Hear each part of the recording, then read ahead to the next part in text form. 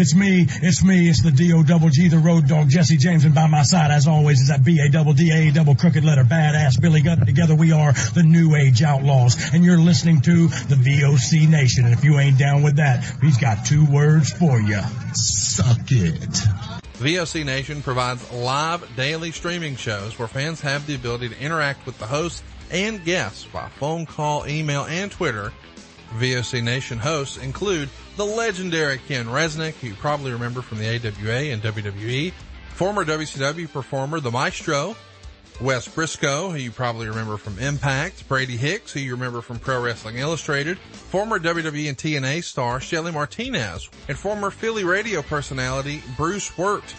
VOC Nation's 2 most popular shows are Wrestling with History, featuring Ken Resnick and Bruce Wirt, streaming live on Wednesday nights at 9:30 Eastern, and of course In the Room, featuring Pro Wrestling Illustrated's Brady Hicks and WCW alum The Maestro.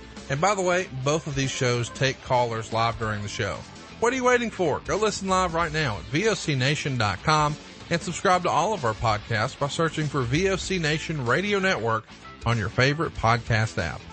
Oh, and follow them on Twitter too, at VOC Nation. Realize that you can watch all of the shit that's out there.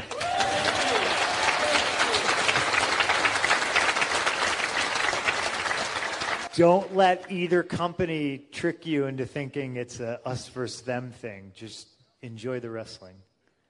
Whether it's WWE or AEW or NXT, you guys don't have to choose. You can watch it all. That's rad. Fight forever, Guardian!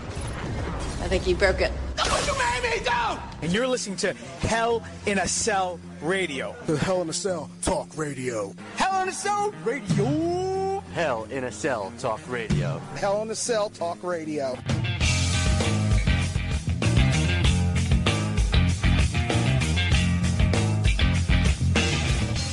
Welcome, gentlemen and ladies. Please forgive my garb. I am celebrating our late arrival here to the HIAC Talk Radio Nation because my hometown team just won their inaugural 2020-2021 basketball game. My hometown 76ers, as it were. Hence the garb, the black hooded sweatshirt, and the mask. But don't let that detract you. Don't let my visage distract you from the goodness we are about to bring unto you.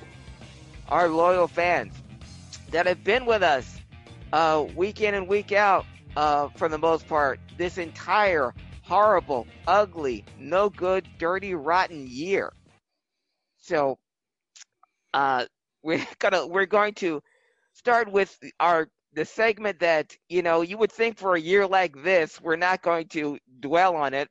You got to look back, but we're going to look back to a time when it was fun to dwell on the sport that we know of, professional wrestling, back when it consumed every state in the union, and there was wrestling in all 50 states. And not only did they call titles belts back then, and not only was it a title shot, not a title opportunity, and not only were they were hospitals, not medical facilities, but folks, I'm going to take you back to a time when the most important nights of the year in professional wrestling were on Christmas Day. That was a rite of passage for most of the South.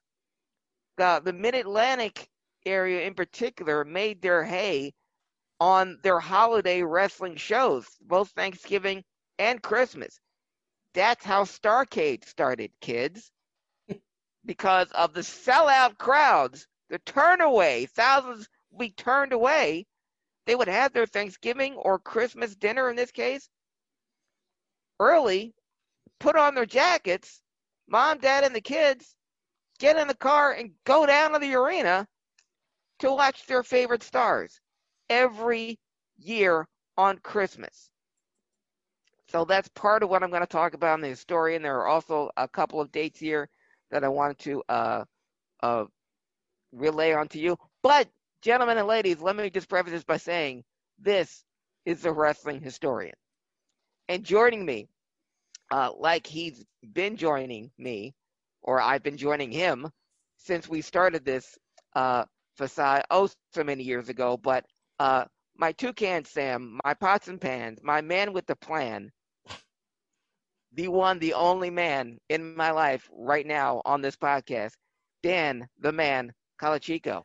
I am the only one, and you are my only one. Well, thank you. Mark is part of the family. Mark is taken off. He's on special assignment for the rest of the year. Yes. He will be back. It was nice to have. It's nice to have the three of us, but it's nice to reminisce back. I keep trying to get Dean on just to have him and I on, just to do an old school one. But every now and then, it's nice to just be like, you know what, Craig and I are just going to talk for a little while. Exactly. I want to point this out before this technically is Wrestling Historian. Mm-hmm. That right there, I see, is a WCW German tour poster from the year 2000. Holy crap. And it is signed by Daphne, which is what makes it special. Wow. Yes. Not the terrible Photoshops on it, because it's actually terribly Photoshopped. But Daphne signed it. That's all I care about. Well, just having Sting and Bret Hart on the same poster. It is nice. Sid's on there. Nice. Jeff's on there. It's a screenshot from a Nitro. Vito's on there. Two random Nitro girls. Is it Fire and Tigers? Yeah, Fire and Ice. Fire Tigers and Spice. The Harris brothers. One nasty boy, Brian Knobs, because he was the only one there. Kevin Nash. Yeah, Kurt Hennig. What's funny about it, and you can't see it here, actually, Jeff Jarrett, it's only half his face. Oh, okay. It's only half his face. It's the worst.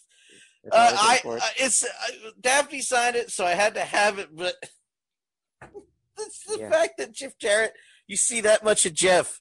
Yeah. Like he was on his way out, or just everybody. They can only afford half of them. Everybody, and Jim Duggan, who wasn't even part of I don't know. That company was so screwed up at the end. But anyway, exactly. Take it back quick before I talk for another hour. Well, before the days of World Championship Wrestling, it was the NWA and more importantly NWA Mid Atlantic, and we're going to get to that in a second. But I'm going to look back on some key dates in professional wrestling in this week in wrestling history.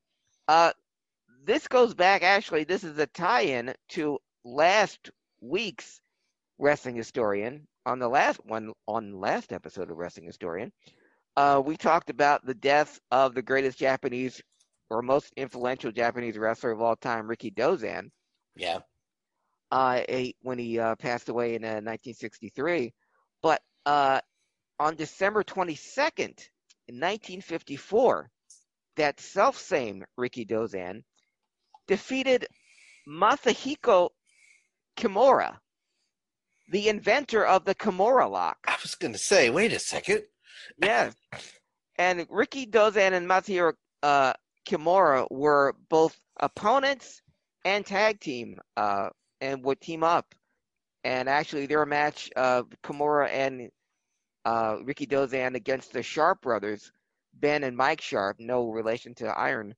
But their tag team matches were the beginning of the Japanese television renaissance that started with them. With the Sharp brothers were the first American tag team to wrestle in Japan as heels, and got over so much that their matches on television were shown in shop windows, and streets were crowded with people wanting to see them. Wow. Well, this particular match between Rikidozan and Kimura was to decide the first and only Japanese heavyweight championship. This will be the first Japanese heavyweight championship title ever. And they just started forming a league because of the popularity of Rikidozan and Masahiro Kimura. And what was supposed to happen was they were going to have a draw and then have a series of bouts around Japan. But it didn't go according to plan. Some were even calling this the first shoot fight in wrestling, or at least in Japanese wrestling history. Ricky Dozan's finishing maneuver was the chop, and he was supposed to hit Kimura on the head, but instead he chopped him right in the neck, stiff, really hard, and Kimura went down, like unconscious. And the referee had to call the bout, and it was a knockout. So Ricky Dozan was awarded the championship. Kimura never got a rematch. And Ricky Dozan would hold the Japanese heavyweight championship from December 22nd, 1954 until 1958. Wow. When they had to retire the title when he defeated Lou Thesz for the NWA International belt. That was in Los Angeles. And Kimura never forgot that, and some say he held a grudge, even to the point where some even speculated that the stabbing of Ricky Dozan was somehow set up by Kimura. Interesting. Because the knife used to stab Ricky Dozan was soaked with urine. That's right. That's an old technique. Yeah.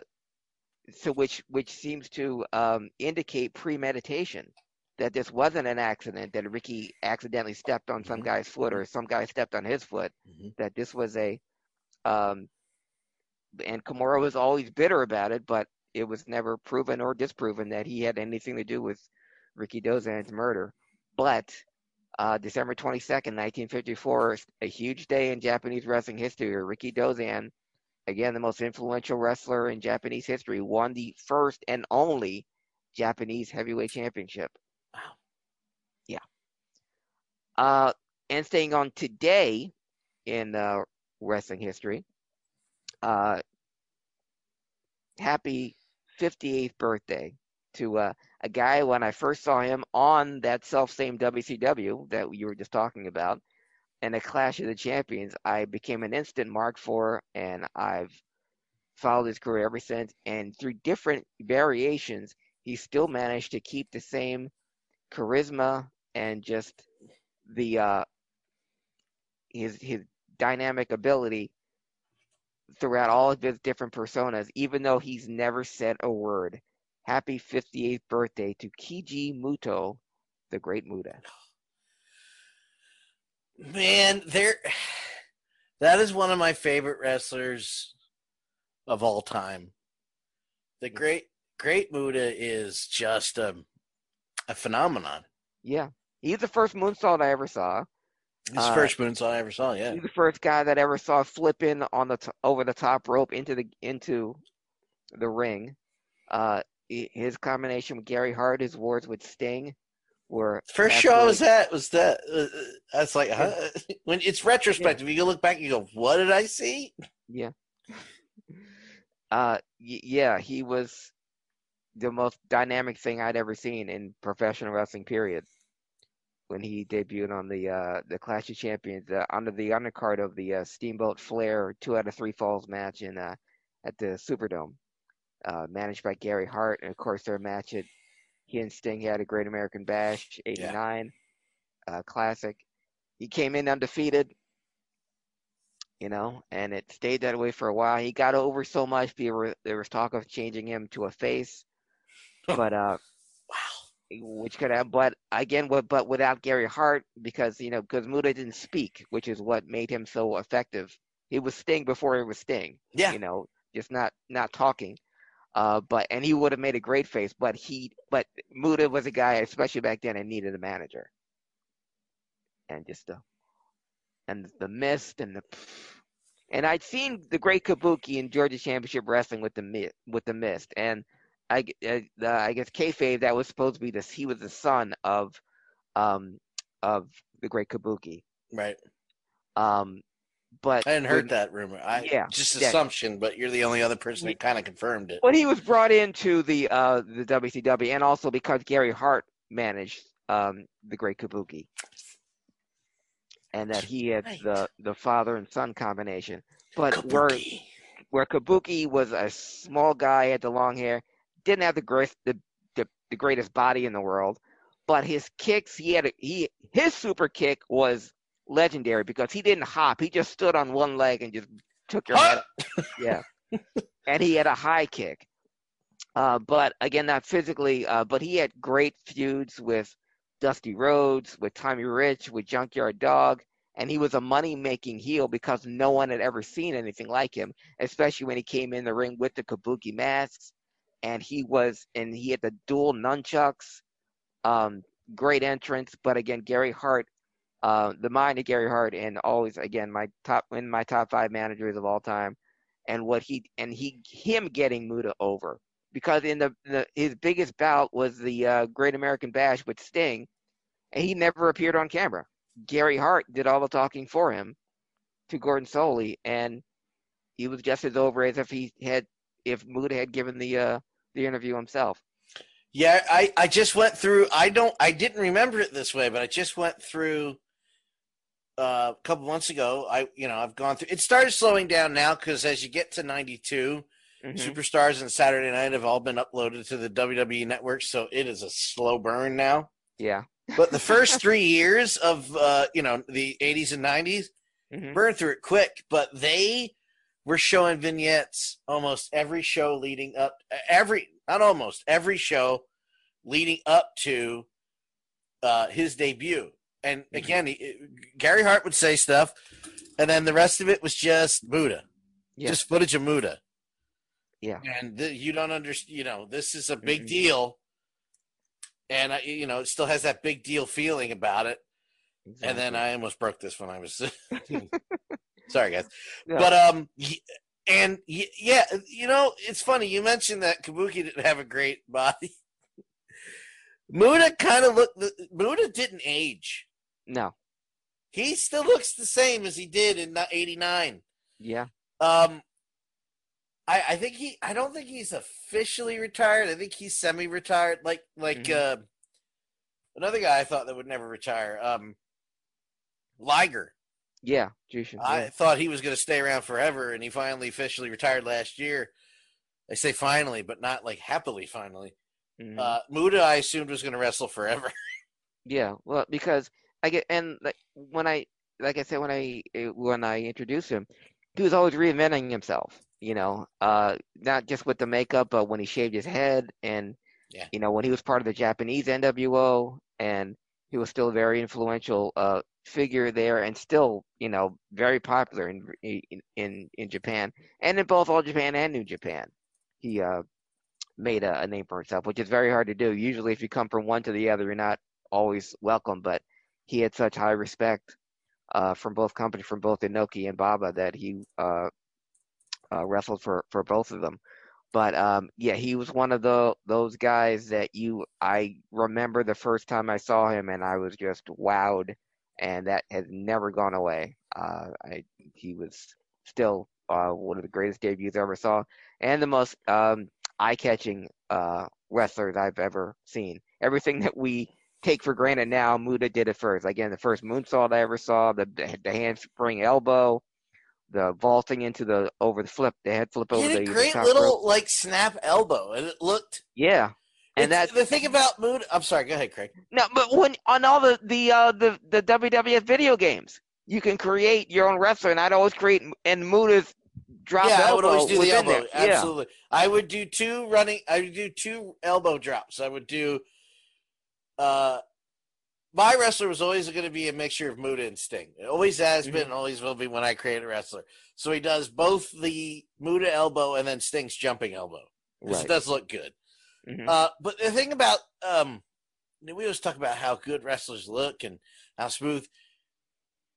I don't know how to say this without, because I don't mean this out of the way. We've been talking about Muta this entire time. I don't mean this disrespectfully. Muta didn't look perfect.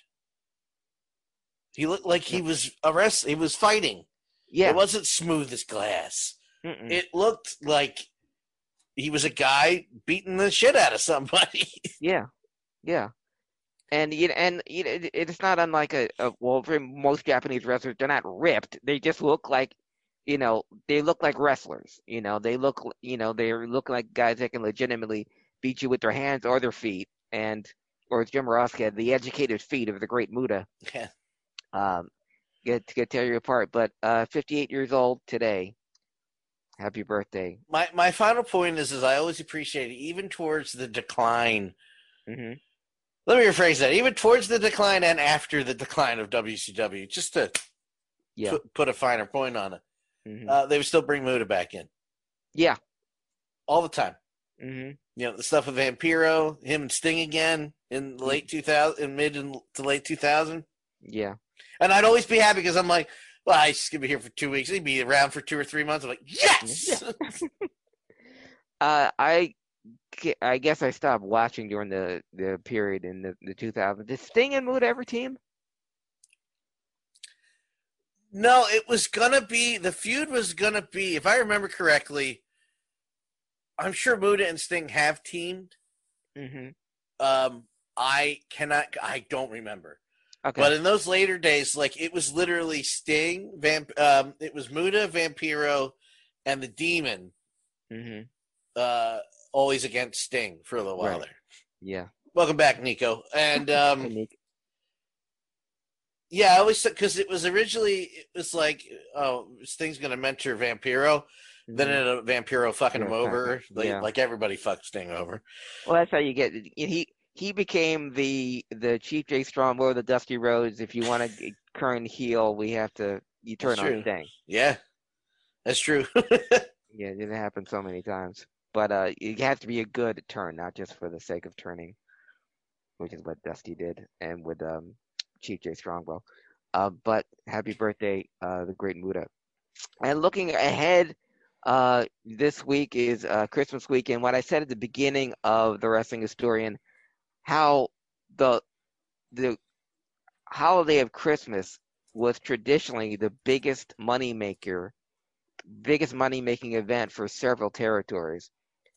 And I'm just going to throw some out during the years and some of the great influential things that happened on Christmas Day. Christmas Day 1978 in the Superdome.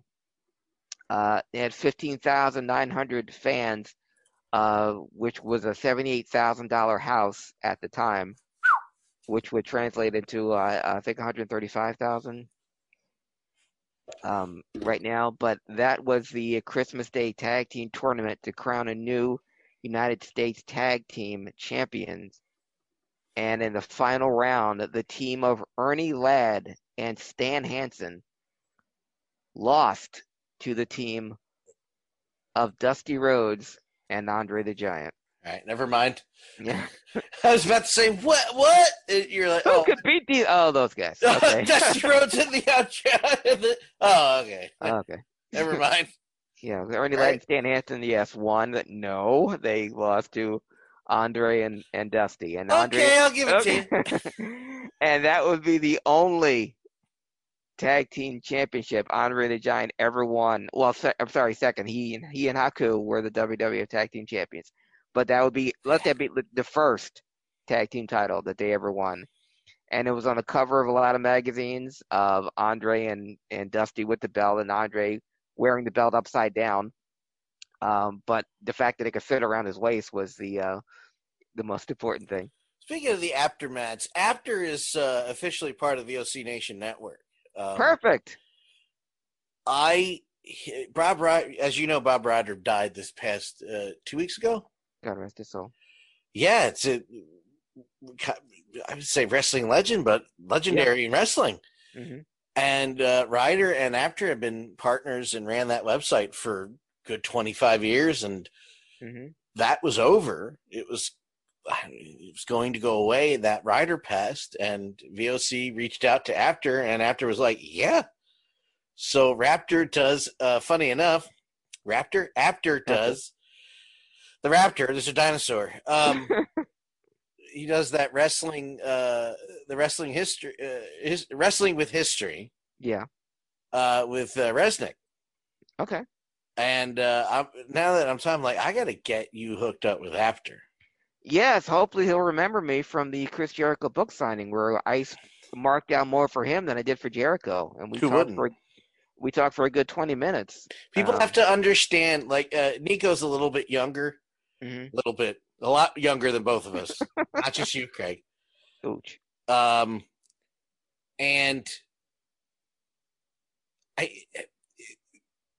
before 2000, and I'll say, and I'll give you 5 more years, 2005, when broadband was regularly available. Yeah. It was hard to get wrestling news unless you were buying magazines. Exactly. And as you and I have explained before, I don't want to go off track too much, just a quick version of it.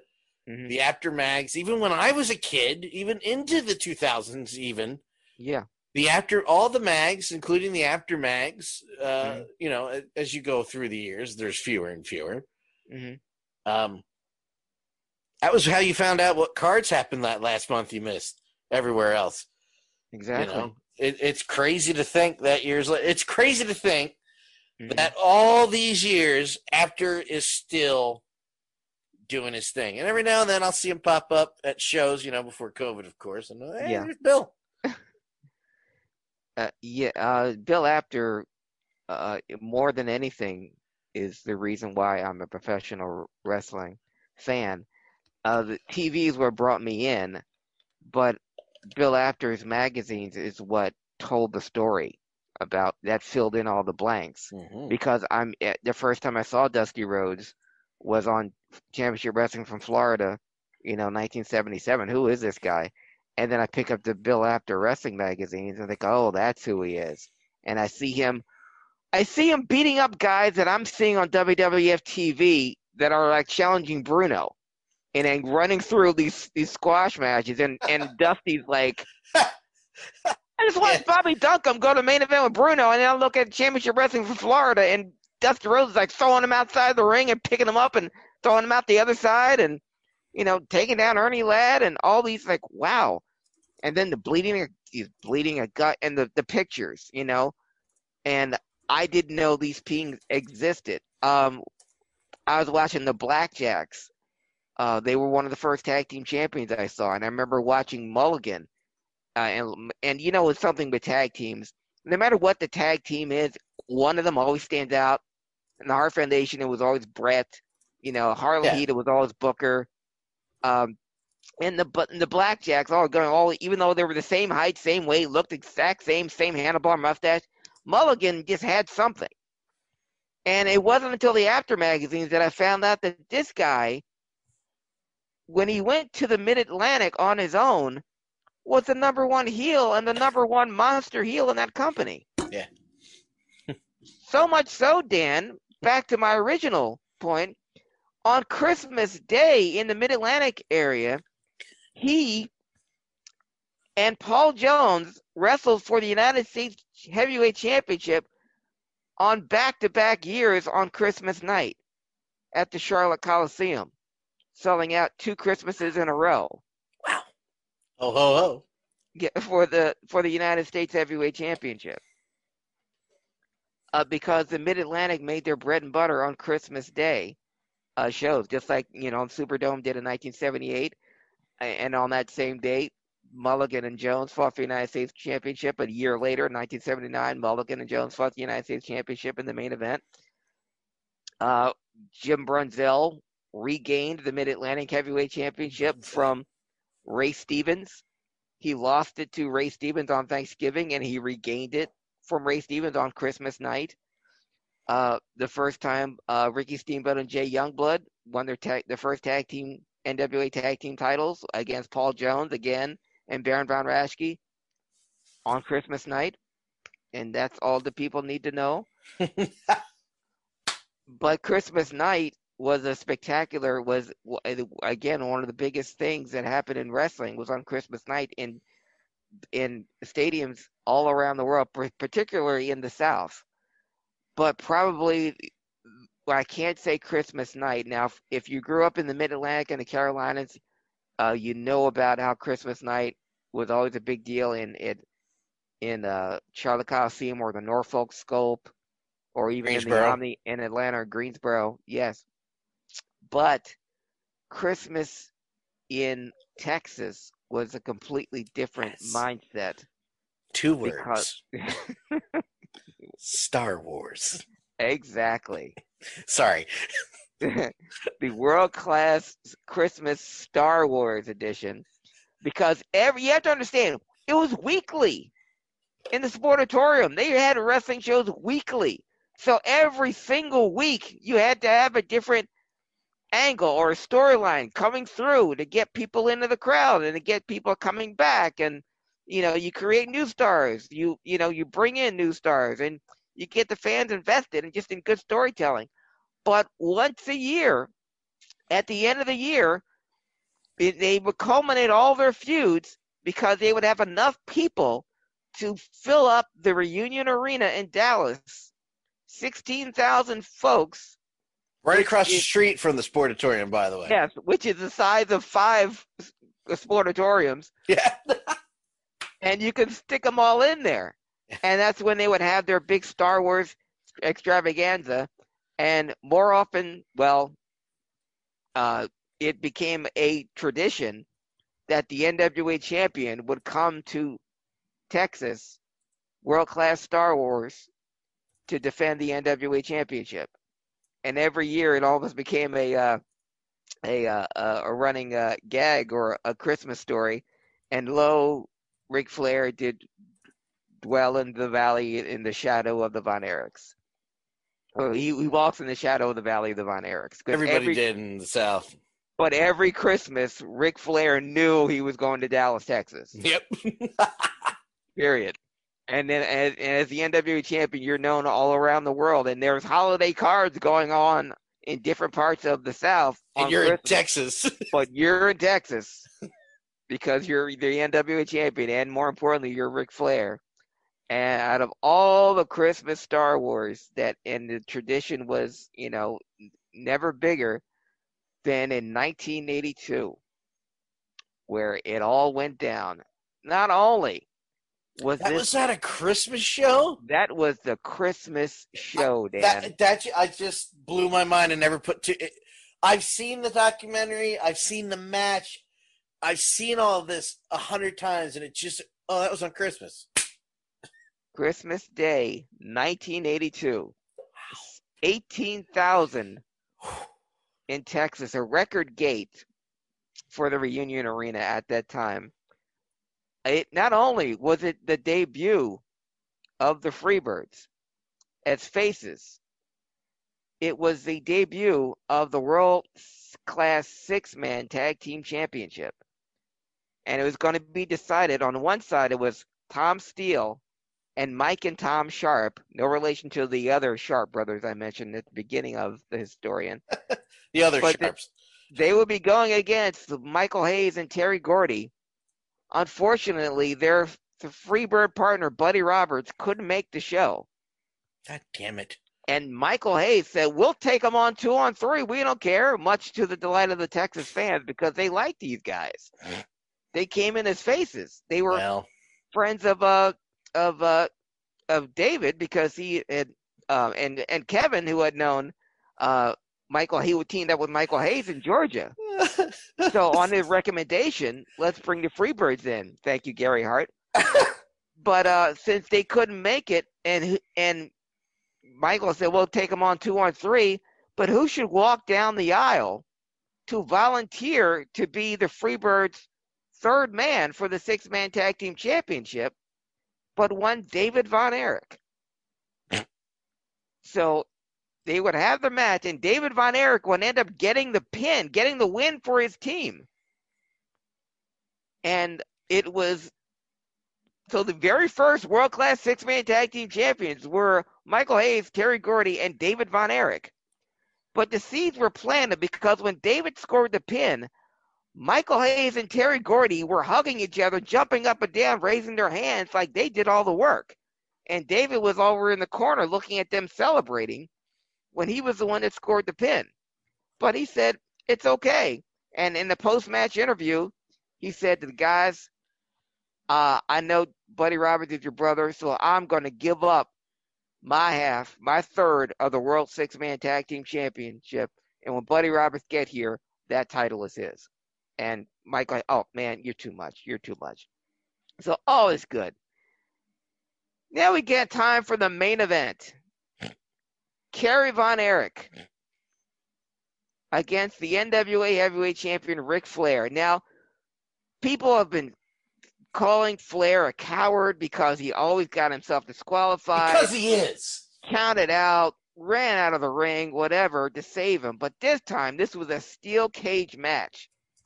So there's not going to be any running, no hiding, no ducking, no diving, Flair, in Kerry Von Erich's words.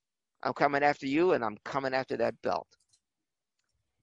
But to ensure that there'll be no funny business, Michael Hayes, now 1/3 of the six-man tag team champions, said, I'm going to be in the cage as a special enforcer to make sure no funny business goes around. And my brother, Terry Gordy, is going to be the keeper of the key. So if Flair tries to run, he's going to make sure he don't run nowhere. And he'll be there to open the door for the winner of the bout. Open the door. Open the door. So you got Michael Hayes inside, Terry Gordy outside, and the match goes. Kerry and Rick had their standard Kerry Von Erich, Ric Flair match. Great. And, you know, Dan, we were talking about Sting, your favorite, and why. And a while back you said, you know, is Sting any good? And I was like, yes, because what Ric Flair had in Sting was the muscle-bound babyface that he could bounce off of, sell for, get gorilla press slam that he hadn't had since Kerry. Yeah. Because Kerry was the one that could do all that and look good doing it. You know, bouncing off of Flair, no selling his chops, you know, getting gorilla press slammed, whatever. And during the bout, things were going Kerry's way. And when Flair tried to cheat, Michael Hayes was right there to put the kibosh on him. But when Kerry wouldn't break, even though it was a cage match, Hayes would kind of grab Kerry by the hair and pull him off and say, you know, let's keep it clean, even though we're in a cage match. And Flair got tired of Hayes getting in the way, and he shoved Hayes, and Hayes decked him with that lethal left hand that we would know from Michael Hayes later. Down goes Flair. Down goes Flair. Down goes Flair. Down goes Flair. He tells Kerry, pin him. Kerry says no. And he shoves Kerry, get on him, pin him. And Kerry says, no, I'm not doing it. And Hayes, you know, at the insistence of Terry Gordy, come on, Michael, come on. And Hayes throws his arms up in disgust and walks away. Kerry follows Michael, trying to explain his side, when Ric Flair knees Kerry in the back, causing Kerry to go into Michael Hayes and knock Michael Hayes out of the ring. Kerry reaching out to the outside the cage, trying to tell Michael, I'm sorry. And just then, Terry Gordy would invent the most copied cage match spot in professional wrestling history. That's still copied to this day, 38 years later. Okay, he's as old as me. Terry Gordy would slam the cage door on Kerry Von Erich, on the head of Kerry Von Erich. Kerry would go flying back. Blade of the Gusher was ruled unable to continue. Ric Flair would retain the NWA championship. Son of a bitch, Flair! It's your fault. And not only did Flair retain the NWA championship, and not only did that start the most copied spot in cage match history, but it ignited the Freebirds versus Von Erich feud that would go on for another 2 years. 3 to be exact. But the Freebirds versus the Von Erich dominated world class and all of professional wrestling for the entirety of 1983 into 1984 before the tragic death of David Von Erich. But the Freebirds versus Von Erich still, to me, the one of the greatest, I said top 5, in my top 5 greatest wrestling feuds of all time, if not only for the amount of crowds they drew, the amount of money they drew, the amount of heat they drew, but it not only put world class on the map to the point where it was the most watched wrestling program in North America. but it made the Freebirds instant national stars.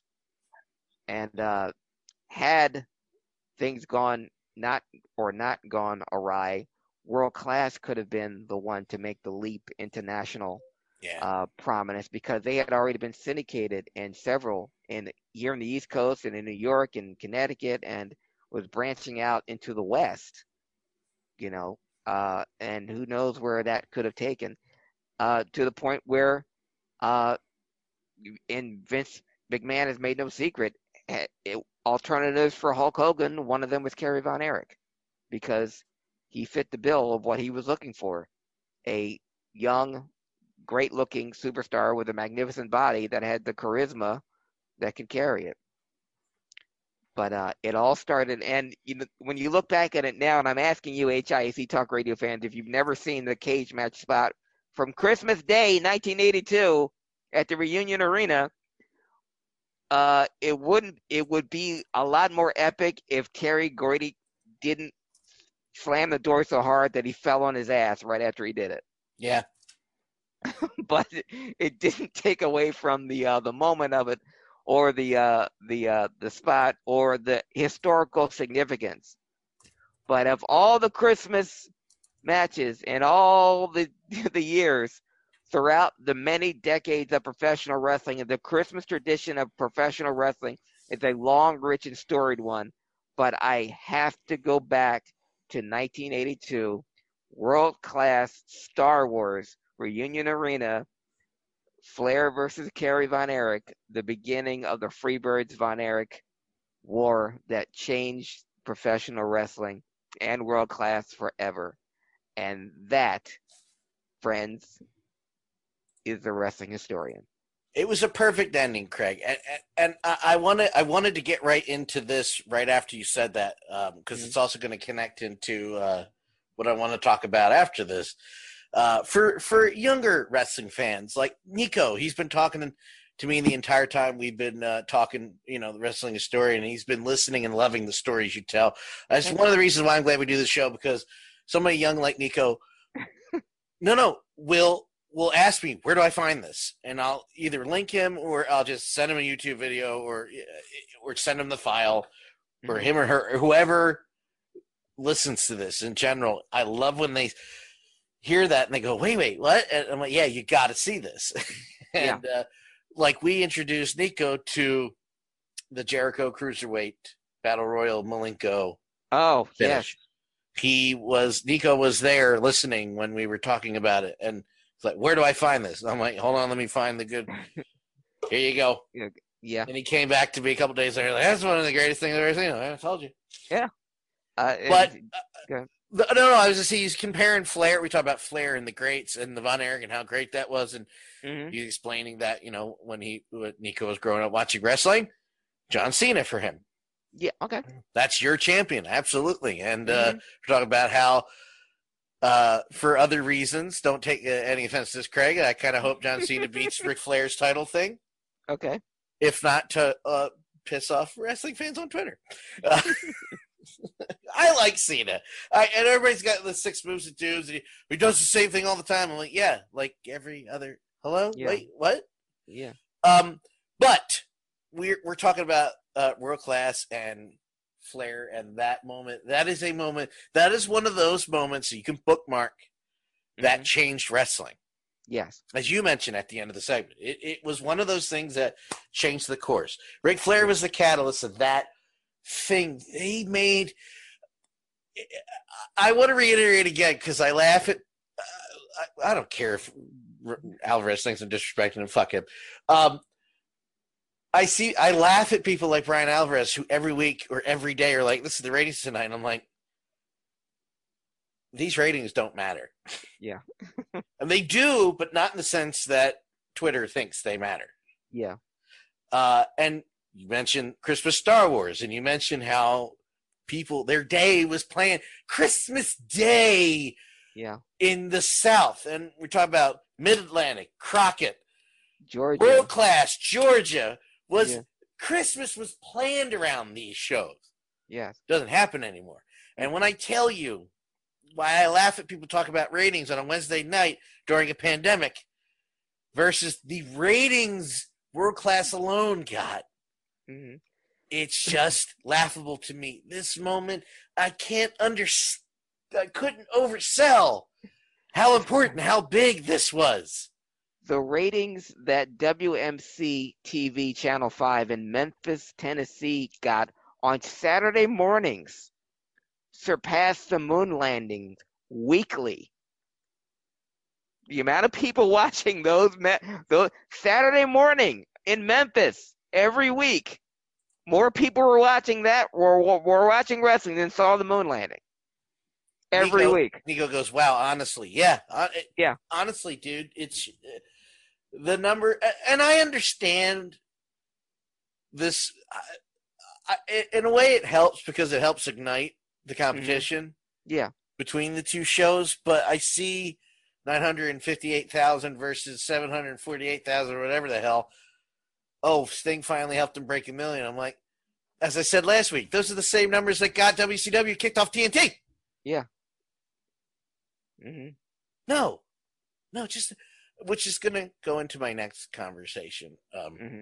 If you wanted to piggyback off that, if not, I think I said everything. But again, I can't understate. If you could find this, and Nico, I'll do the same as I did for the Slamboree 98 thing. I will try to find an edited or.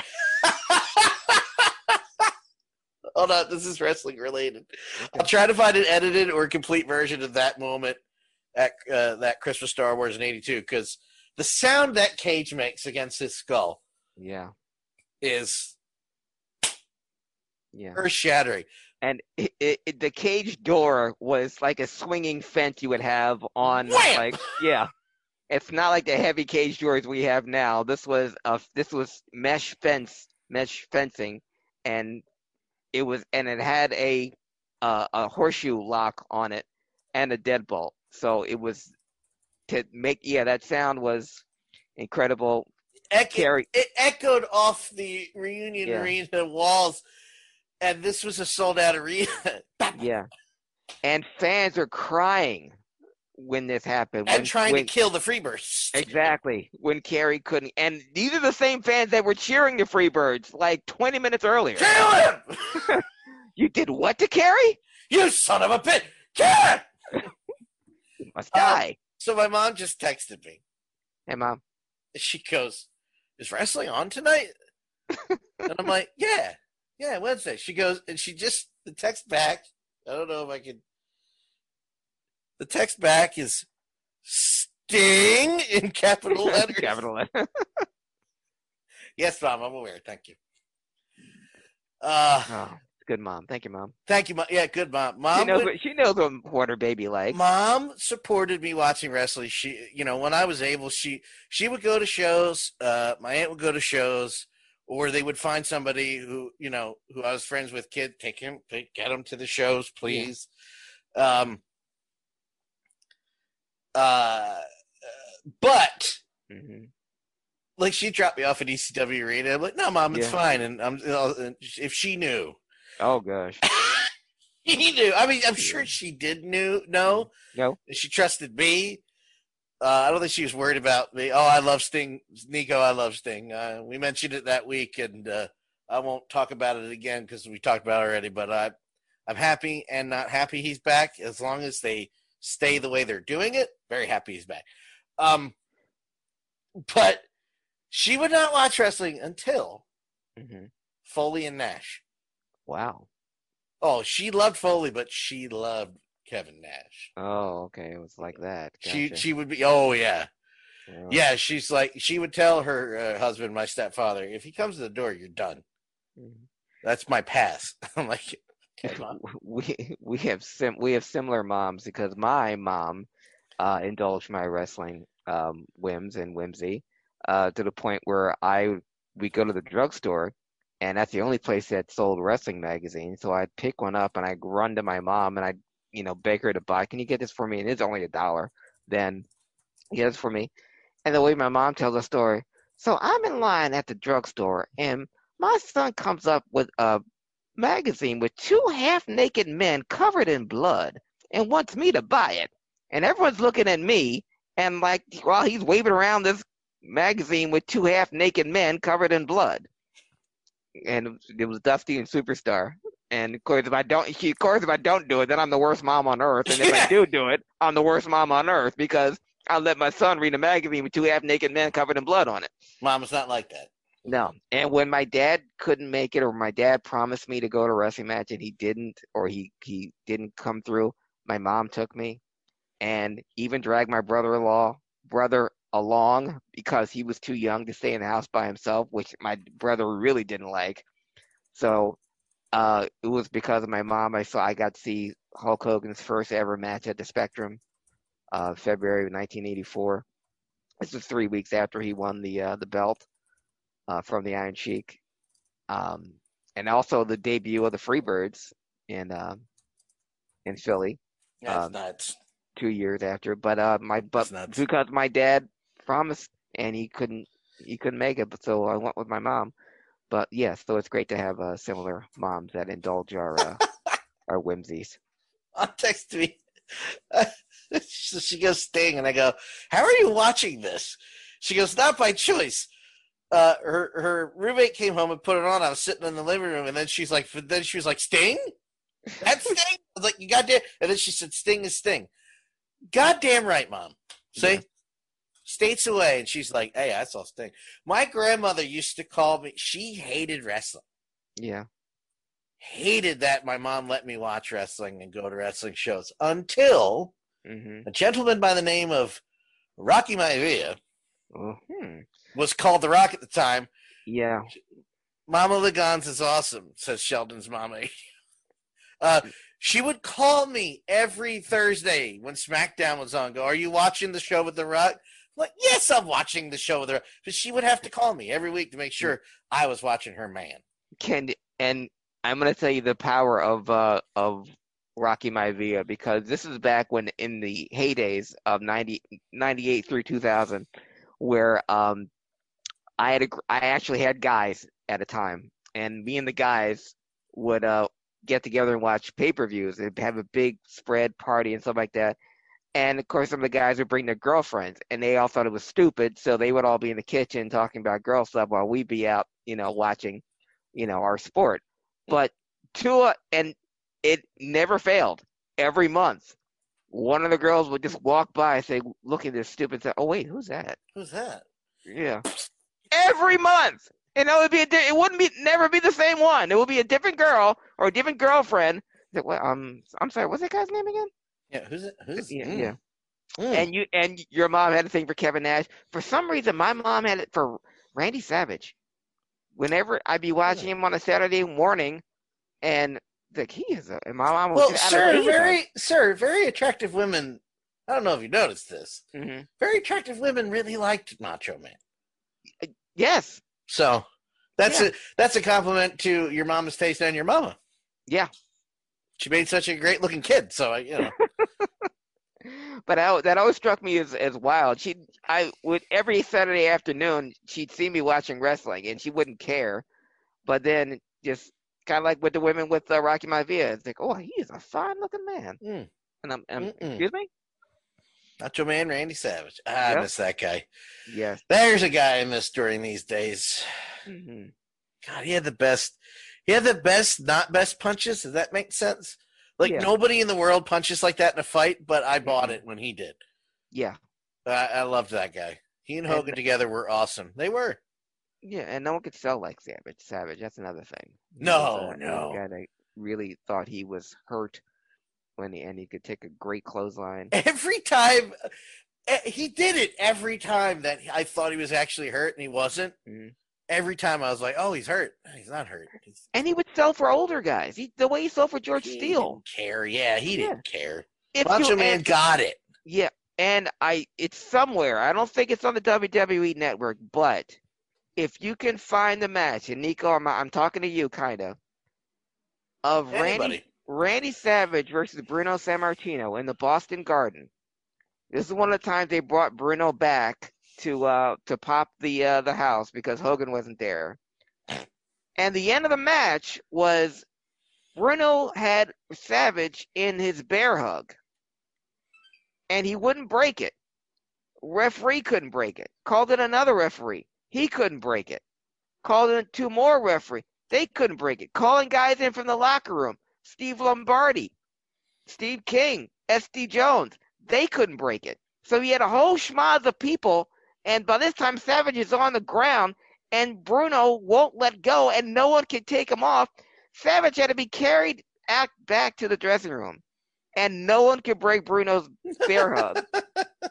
But Savage had to be helped back, and he sold for Bruno Sammartino in the Boston Garden like he was dead. It's amazing. That's amazing. Yeah. Speaking of ratings and looking forward to 2021. Ooh. Because goddamn F this year. Yeah. For a variety of reasons, obvious and not obvious. But fuck it. Mm-hmm. I really hope. And you know what? I don't need to preface this because I don't need. I listen to. I'm not making this political. I don't want to make it political this week. Mm. We know the deal, you and I. So does everybody else, whether they want to know it, admit it or not.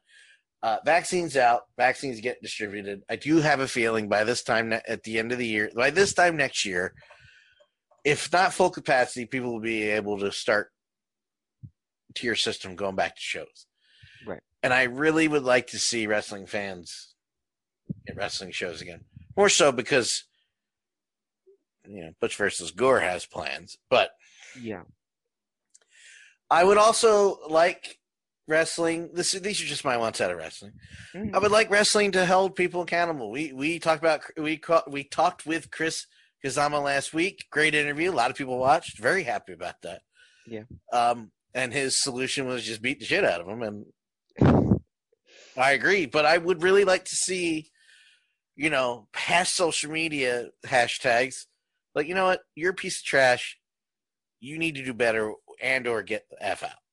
Right. And I would also like people to go back. And I've been guilty of this. You've been guilty of this. We all have at one point of our wrestling fandom to stop giving a damn about the ratings and enjoy the show and stop crapping on others for liking something you don't. Right. Basically, I just want the wrestling business to get better again.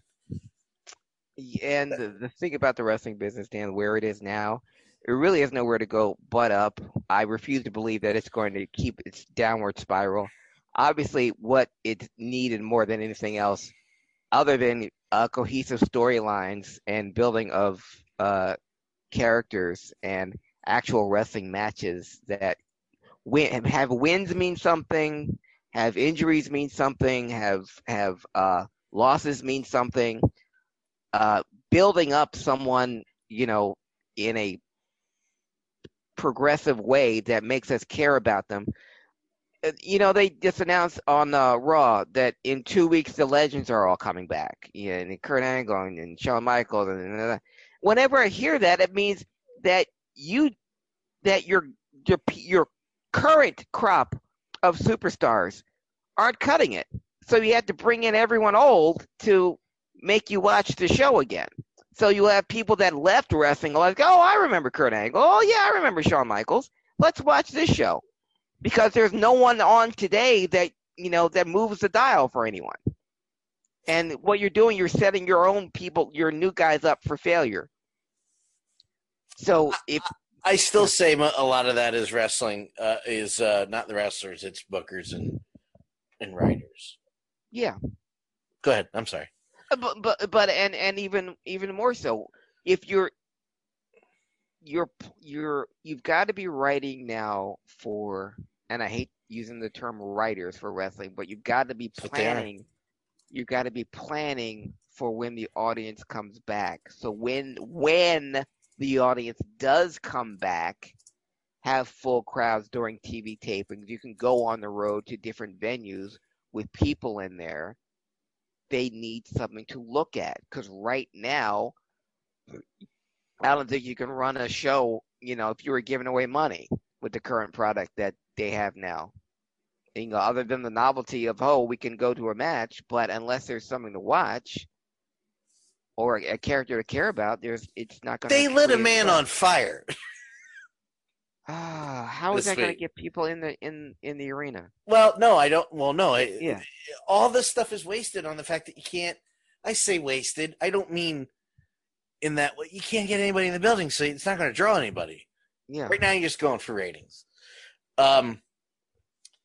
which I still think the fans need to not worry about. Just enjoy the shows. Watch it or don't watch it. You can discuss it, but, well, the ratings are – stop using ratings as a crux for your argument is what I'm saying. Ratings does not in what's the word I'm looking for? Indicate. It doesn't indicate quality. Mm-hmm. Not all the time. I know that most of the time it's correlation. Nico was mentioning the moment with The Undertaker. Whether you liked him or not, we talked about it then. We'll talk about it now, shorter term. Whether you like him or not, that moment was wasted without fans in the arena, period. End of story. I don't agree that they should have done it without fans in the building. Unless he's going to die in the next 6 months that I'm not aware of. No. That was pointless to me. I agree. I think every theatrical match they have is pointless. But that in particular with Undertaker, especially bringing back everyone, just for that one night in an empty building. I want fans to be able to see the Hurt Business run roughshod over everybody like they have been. I want Drew McIntyre to have his WrestleMania moment that was taken from him. Keep the belt on him. Yes. Until no questions asked. Until we get people back. I don't care. You can if you only have 5,000, then do it. Mm-hmm. But wait, please, I beg you, don't take this from him. I know ratings. Again, somebody with Twitter, well, the ratings are bad. Yeah, no. Kevin Nash, low ratings too. He's the worst champion ever. There wasn't anything else on that show that was bad. It was all Kevin Nash.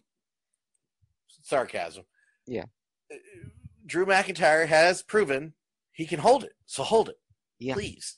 Mm-hmm. I beg of you. And there's nothing wrong with being a Diamond Champion. If CM Punk could hold the belt for more than a year, why can't Drew McIntyre? I don't know. Do it anyway. Yeah. Vince. Just do it. Just do it, Nike. Exactly. With that being said, sir, it's been a good year. We did get Mark back. Screw ratings. Exactly, Nico. We did get Mark back, and he will be back after the new year. He's on a special assignment.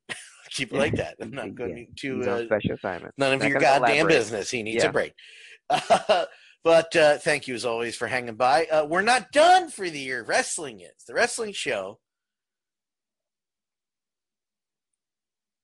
The thing is, I never ever liked Drew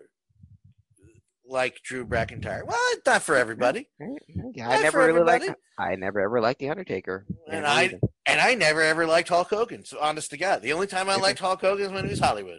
Yeah, that's when everyone started to like him. That's when those promos worked because the promos suck. Sorry, the promos suck.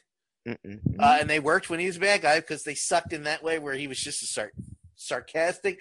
My shit don't stink. Hollywood Hulk Hogan. That's when those when they worked. Finally became when he became Hollywood. It became cool. Now I don't have to hide my hatred for him. Now, yes. All the people that hated him before, the red and yellow, and the say your prayers and eat your vitamins. But now I can hate him for real. Again, retrospective. I crap on him a lot about his in-ring ability because I'm a wrestler. I'm self-aware, folks. Trust me. I just didn't like him. However, when you go back, you're like, man, listen to that. Listen to that. There's nothing to argue about that. That's it. Yeah, it's just not for you, Nico. Exactly. No. But that's one of the things I'm talking about to get the fans back. We just talked about, the heat that Hulk Hogan got, the heat that the Freebirds got just from a simple cage door spot. Yeah. And it carried that entire company for more than a year and a half just on two teams. Getting a heat like that is so effing easy as long as you make it mean apparently something. Not. No, apparently not. Apparently it's impossible to get heat on somebody or to keep heat on somebody because I look at an AEW match and people are kicking out of, swanton dives off of the top rope and, getting hit with metal objects and kicking out of absolutely everything. So finisher maneuvers mean nothing. And everyone does a dive out of the top off, through the ropes. Every match has a dive in AEW. Every one. Whereas if one person did it one time, a.k.a. Great Muta, then it's a big deal because that guy did it. I know I like that guy. He does the dive out of the top. He does a dive on the top rope. Everyone does it. Who gives a crap? See, AEW. Nico likes AEW. See, different folks. Yeah, for people who like that kind of thing, those are the kind of things those people like.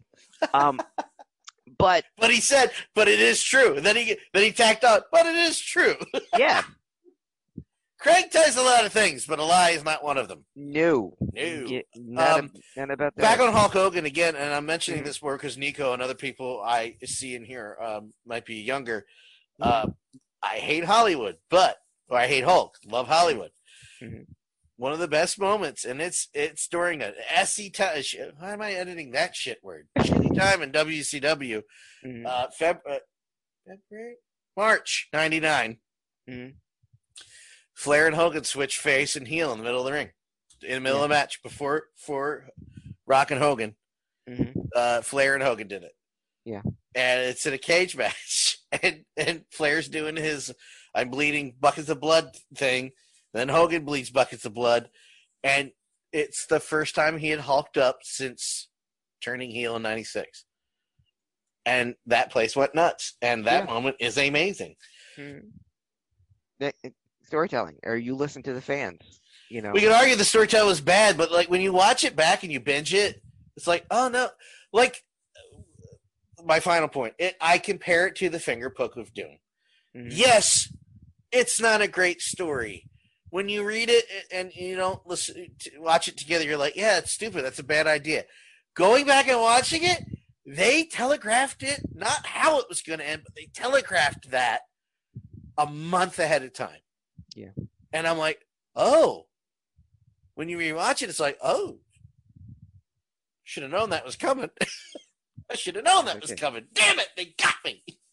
I'm gonna give you this one thing, and I'll leave it at this. As far as storytelling or making something mean something, Jerry Lawler, greatest wrestler in the history of Memphis.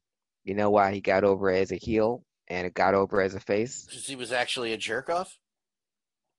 A simple chain, that's right. 3-inch chain that he would take out of his tights and wrap around his hand. Okay, he would hit his opponent with it. The opponent would be down, knocked out cold.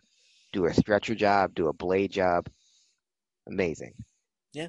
Guy, whether he's a heel or a face, whoever got hit comes back on TV the next week, swear my revenge on you, Lawler, because of that chain. That's good for another 3 months of feuding, of culminating in a cage match. Yeah. What happens now is someone will take a chain, hit somebody, and we'll go down, sell it. But then a hardcore match will take the same chain and hit the same guy 57 times with it. And that's just the first 5 seconds of the match. And that's just first 5 seconds of the match. But one chain, one punch, done. Goes over. And Jerry, but he did that. And when someone used the chain on Lawler to have him lose his Southern Heavyweight Championship 38 times, and he needed to regain it. Because I've hit many people with a chain, but no one's ever hit me with a chain. And so Monday night in Memphis, sold out, Mid-South Coliseum, Lawler's Revenge. From one chain. One chain. And Nico just said, that's crazy. Exactly. Different. Yeah. That's true. With that being said, this is it for the year. The wrestling is done. We are not done. Because next week, one last Nerd Herder before we go into 2021. Mm-hmm. Craig, where can people follow you? They can follow me. If you haven't followed me all year, if you're just jumping on the bandwagon How dare you? Welcome aboard. Plenty of room, especially if you like the 1, 2, 3, 4, 5, Sixers. You can follow me on Facebook, Instagram, and Twitter at Craig Ligons, CraigLiggeons. Follow me on all social media platforms, DanLaw83, on Twitch. You're watching that now anyway. And YouTube, DanLaw83. The VOC Nation radio network is at VOCNation.com. If you have a smartphone, go to the podcast app, type in VOC Nation radio network. Follow all the shows there. And, of course, listen to ours. Again, ratings. Don't talk about them, just give me them. For Craig Lagans. I'm the above average comedian, Dan Calchico. We'll see you next week for Nerd Herders. Easy for you to say. God damn it. Good night. Happy New Year, everybody. This is Lance Storm, and if I can be serious for a minute, you're listening to VOC Nation worldwide. VOC Nation is one of the longest-running wrestling podcast networks, having started way back in 2010.